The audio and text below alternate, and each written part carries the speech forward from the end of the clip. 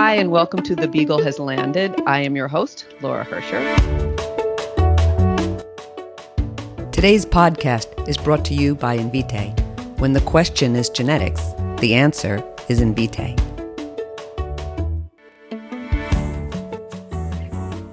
It's been not even 10 years since ACLU versus Myriad, and yet today's landscape is so far removed from the days of high-priced BRCA-only testing. It's amazing. The move to multi-gene panels was contested by doctors uncomfortable with unfamiliar genes and lower risk variants. But today, these pan-cancer susceptibility panels are the norm. And what's on these panels, and how much do we know today about how to use them? Are today's panels like the Goldilocks bears, too big, too small, or just right? So, not being able to answer any of those questions myself, I have brought in expertise with fancy credentials. Dr. Allison Kurian earned her MD at Harvard Medical School. I think I've heard of that. Completed her residency in internal medicine at Mass General, and then trained in medical oncology and earned her Master's of Science degree in epidemiology at Stanford, where she now works. Her research focuses on the identification of women with elevated breast and gynecological cancer risk, and on the development and evaluation of novel techniques for early cancer detection and risk reduction. As director of the Stanford Women's Clinical Cancer Genetics Program, her practice centers on women at high risk of breast and gynecologic cancers. Welcome to the program, Allison. Thank you so much for having me. I'm thrilled to be here. So let me launch right into that central question. Today's cancer panels, are we at this sweet spot? And let's talk about like what's on them. Are we at the right spot now? What a great question. And I think we continue to struggle with it as we get the capacity to add more and more. I will say that I think from a clinical utility perspective, there is probably a set of genes related to cancer risk that I think tend to be relatively endorsed, agreed upon by various different guidelines as clinically relevant. And I would say that the size of that gene set is probably in range of 40 to 50 genes for which there are guidelines about which we would change practice. And to me, that is sort of the core set of what I think is important to do in the clinic. I think the question about going above or below that sweet spot is certainly where it gets interesting, and I'm happy to give thoughts about that if that's of interest. Yeah. Do you? I don't honestly know how many genes are on most of today's panels. Right. Yeah. So I think it varies. There are panels that I think of as perhaps smaller and a bit more conservative. So a clinical sort of multi-gene panel might have 28 to 30 genes on it, and that might be a smaller one. There are some from different labs that I think of as being around 45 to 50 genes, and they might have names like Common Hereditary Cancer Panel or things like that. And I think of those as really covering the ones for which guidelines of National Comprehensive Cancer Network, American Cancer Society, others really sort of weigh in together. And I think are often rooted in groups like ClinGen coming together and thinking about what constitutes enough evidence to call this clinically important. So I think of it as sort of that 40 to 50 gene number. Now, certainly the default of some laboratories is to go much bigger. And I think the biggest panel that most of us would send, the number keeps growing, but is in the range of sort of 150, 160. And so it's always a question of, do you need that extra 100 genes or not? Yeah. Well, the question of, so this is related to this next question that I have for you in terms of sweet spot, which is, I have to say that when I trained, which is the last time that I did any cancer counseling, I was like 20 years, let's generously call it 20 years ago. I believe we told people that the chance of getting back a variant of uncertain significance was something like 12%, and that seemed huge, right? And then that number came down. So I was somewhat surprised to learn quite recently that number is now, once again, way bigger than it ever was.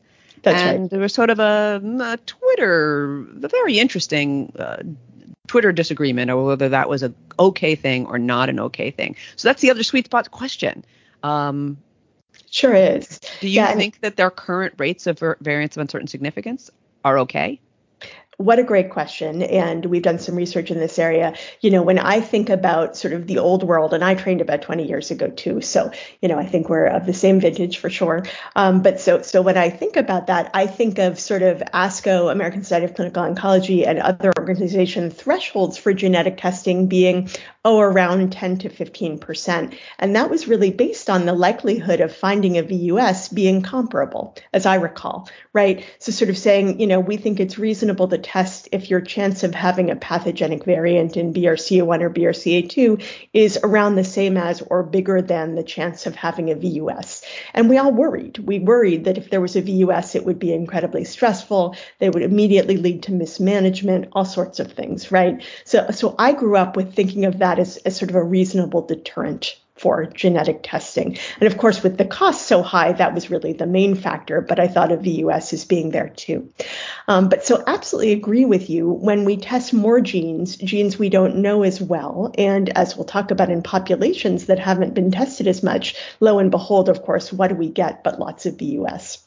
And so in many ways, I think the market forces and the technology have made it such that we sort of just can't worry about it anymore, right? I mean, it's when you test lots of genes, you're going to get these variants. And on some level, I think even those of us who are trained to worry about them have sort of come around to say, counseling patients, they're going to expect them. It's not a very big deal. Don't lose sleep over it, right? Has become the norm. So I think that increasingly is where things are going. Super, super interesting. Are we reaching enough people? So I think it's a great question. And, again, that sort of plays into the VUS question a little bit. We've done some work largely using large population-based data sets. So a lot of our recent work has used SEER, the Surveillance, Epidemiology, and End Results Registries of 2 states. We've worked in California and Georgia. So it gets the whole state, every cancer patient. And we've actually linked that to genetic testing results from major laboratories to look at things like who's getting tested for what and what's the VUS rate.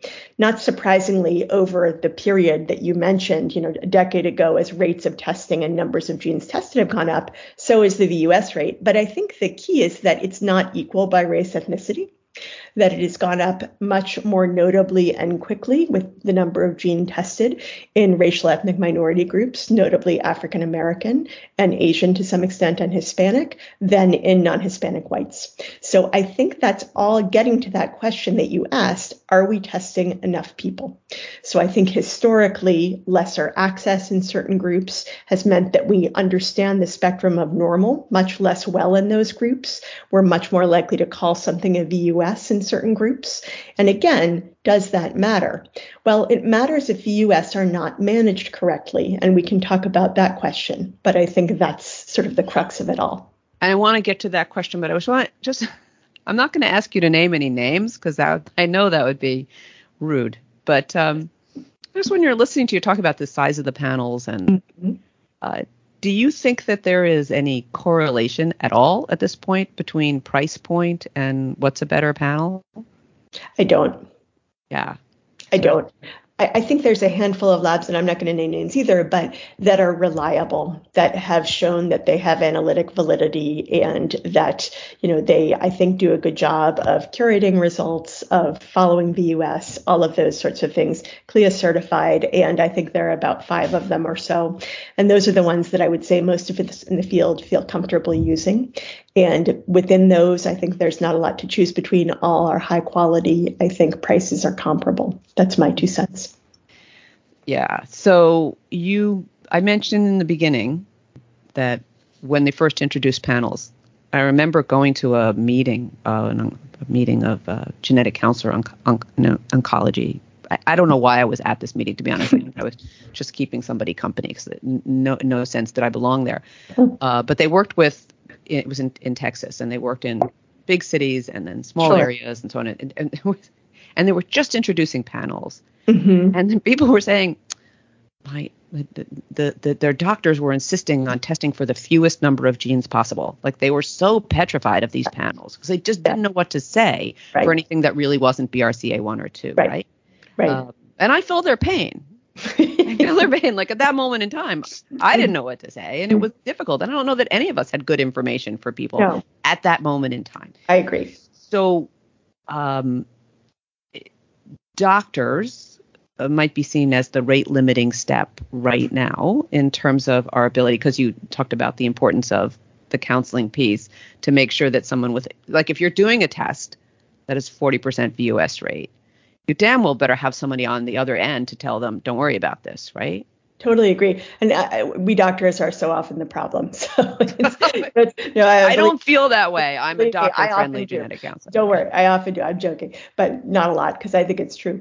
I think it also gets to the question of, as genetics gets more accessible and cheaper, all of that is good, right? But at the same time, in many ways, the technology has made it more complicated. So, I agree. I think many non-specialists can figure out what to do with a BRCA1 or BRCA2 test and, can explain it to a patient, maybe not perfectly, but reasonably well. Very different when you're throwing in all sorts of genes that they don't understand very well. And so while, this is becoming more accessible and more broadly clinically indicated, and we can talk about that too, at the same time, the results are getting more complex, which is a real challenge, I think, for both clinicians and patients. So it gets to these issues of who should control ordering and who should be sort of the catcher on the other end, just as you said, right, that somebody orders a test that maybe is biting off more than they can chew. How do we catch the patient on the other end? And so I think all of these things are really in flux at the moment and very interesting. So that is interesting. So let me divide it into two pieces. Do you think that doctors are doing a good job ordering tests? Because that's more likely to be what they're doing, right? I mean, I think it's interesting for me because for genetic counseling, the field, cancer has always been our cutting edge in terms of specialists, right? Like we're going into all these other fields, but we're 20 years ahead in incorporating cancer genetics into practice. Well, I think in cancer over the last decade, so many things happened at once, and you very appropriately picked out that date, which was so important, right? I feel like, for us, it was around 2012, 2013, really, when all of a sudden, prices dropped. Prices that morning for a BRCA test were $3,400, and by the evening, they were like $1,500, right? And then they went down further. So it's just remarkable the way that changed things. But the other forces that are, again, in many ways linked, right, are certainly multiple gene panels coming in. But also, if you look at oncology, increasingly, we have to test more and more patients because our treatments are crucial and depend upon it. So, for example, PARP inhibitors. The PARP inhibitors are drugs that are targeted to germline mutations, notably BRCA1 and BRCA2, probably PALB2 as well. They have now been shown to save lives in early stage breast cancer. Not a small problem, early stage breast cancer, right? You have to test these people.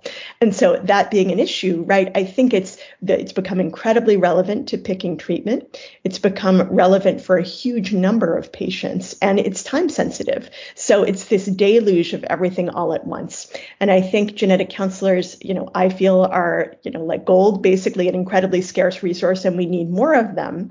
But certainly the field sort of never anticipated this kind of demand. So how do we deal with this issue of the need to test so many patients quickly and appropriately with providers on the front end who don't always know how to do that? I wish I could tell you I had the right answer. I think that we are all trying to figure out the right answer with many different models of care. And of course, COVID-19 has made that even more interesting. Okay, let me ask about that. So I didn't expect to. COVID-19 has made that interesting. Yeah. In just in terms of thinking, I don't know. I can't guess. You tell telehealth. So the thing about it is telehealth, and telehealth has been really remarkable in that, at least for my institution and I think many others, before the pandemic, we weren't routinely allowed to do this because we weren't reimbursed. And so that, of course, was always the issue, that if you can't, get this care paid for, the institutions are not excited about us doing it. So that was the issue. We now are in a setting after the pandemic began where, of course, this is reimbursed, and many programs have gone completely to telehealth. Ours has. And I think there are pros and cons, but it certainly has allowed us to see many, many more patients, including cancer patients who might otherwise feel too ill to come in, and to do saliva tests, which again have made things easy. So that's sort of a new thread of novel possibilities for genetic counseling and care delivery. So we talked a bit about the job that people are doing, that physicians are doing in terms of the ordering. Yep. So What about the explanation on the back end, right? Is it that was obviously a problem Yes. 10 years ago? Is it less? Yes. No. No. No. No, Okay. I think it's more of a problem. And again, not to impugn anybody, but I think it's gotten more complicated, right? So people had enough trouble figuring out what to do with a BRCA1 or a BRCA2 mutation or pathogenic variant. What do you do with ATM? What do you do with PALB2, right? So I think all of these things are complicated and challenging. I mean, I know what I think we do with them, but that's because I'm a big geek and I hang out with genetic counselors and this is my job. But I think it's very hard for a community oncologist who is busy treating lots of different kinds of cancers and doing lots of things. And I think, of course, the challenge for cancer is you're dealing with two genomes, right? One is the germline and one is the tumor. And so figuring out all of those issues is also quite complicated. So looking ahead, do you think that genetic counselors has a role in terms of the cancer testing, for treatment? I mean, testing the cancer itself, or will that be just something that's an automatic part of oncology and doesn't require bringing in somebody? I think over the last 5 or 6 years, as testing the tumor has become routine, and at many centers, any advanced cancer is getting the tumor sequenced, and often earlier stage ones as well. Traditionally, at most centers, that has not been the province of the genetic counselor. That's sort of been something the oncologists deal with. But I think increasingly, as we recognize that there are lots of things found in the tumor that need to be dealt with in the germline, we will see more involvement of genetic counselors, or at least I think we should. And what about in the traditional province of the genetic counselor, in the germline? Right. How much of that do you think will get absorbed into practice as it's not so unfamiliar? And how much do you see the genetic counselor maintaining like a primary role there? So we need them more than ever, in my opinion. And I think that there are several things genetic counselors do beautifully, but really do so much better than any other clinician. Certainly thinking about risk and explaining what this test does and what it doesn't do. Certainly explaining sort of an uninformative negative, right? We didn't find anything, but you still have all this family history. We can't say your risk is low. Right. So that's a key one. And probably the most important is remembering the family. So I don't think any other clinicians are focused on remembering the family or figuring out how to get anybody else tested. So I think those are three things that are really absolutely crucial. And we need genetic counselors for that more than ever. I deeply appreciate that so much of this interview has been this pay-in to genetic counselors. Let's know your audience, Allison. It's very, very good. I can't resist. It's just true. Let me ask you a question about the future of genetic testing, not genetic counseling, where you see it going. So I mean, I don't think there's anybody in the field who wouldn't fully appreciate and agree with you in terms of the people who are underrepresented in our current databases, and that has to get better. And we all know it, and we know it's a matter of time, and it will get better. What about the quality of testing and predictive information itself? So there's been some innovations, including flexing to looking at RNA sequencing along with DNA sequencing. What do you think about the potential of those to add to our what we know? It's a great question. I think, again, it depends, but most of the time I see the RNA sequencing as sort of incremental and not giving the answer a huge amount of the time, at least in my experience, right? I think of it as probably single digits most of the time that really useful information is added by that. In its current iteration, again, in my practice and that of our group, the challenge has been in this era of telehealth where we're contactless, right? And we're doing our visits over video, and then we're sending people a saliva kit at home. That works really well. Typically, to add the RNA, we have to get a blood draw. And so it's the logistics of we have to bring them into the hospital or we have to send a truck to their house, all of which is doable. But it does make you ask, when is it worth that extra few percent? So right now, I think that's the calculus most of the time. Oh, yeah. Interesting. So as a final question, because I know we need to wrap up, I just want you to give me your overview on state of play. Like, what's the thing that causes you the most, 2 a.m. anxiety? Like, where would you like to see us get better? It's a great question. I have been asked at many recent meetings to conduct debates about things. And so it's sort of funny. I've been asked to debate pro and con on the question of should we test every breast cancer patient. I have slides on both opinions. but I have to tell you, I think that's the wrong question.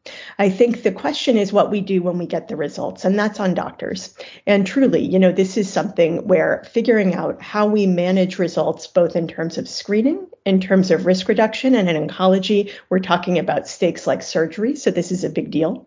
And in targeting therapies, including cancer therapies like chemotherapy and other medications, to the results, not overreacting, not underreacting, but getting it right.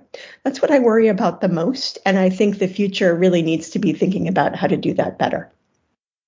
Interesting. When you said that you have on either side of debates, I thought for sure you were going to go to, should we be testing everybody? No, we can go there too. We will be soon, I'm sure. And I think there's nothing wrong with that as long as you know what you're doing when you get the results.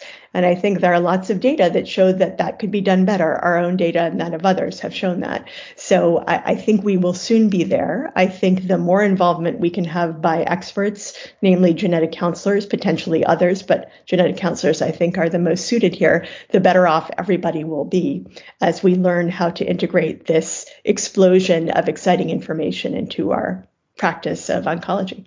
We are training genetic counselors as fast as we can. Your institution and ours, right? Yeah. Get going. Yeah, we graduated 26 of them yesterday. Outstanding. So, yeah. Congratulations. And I think they're like all employed. It's amazing what's going on. And it's true about the need. Allison, I appreciate your time so much. Really a pleasure to speak with you. Thank you so much. Really a pleasure. And thank you all for listening. All the usual stuff. Go to the website, subscribe, follow me on Twitter, and stay safe. Bye, everybody. Today's podcast is brought to you by Invitae. When the question is genetics, the answer is Invitae.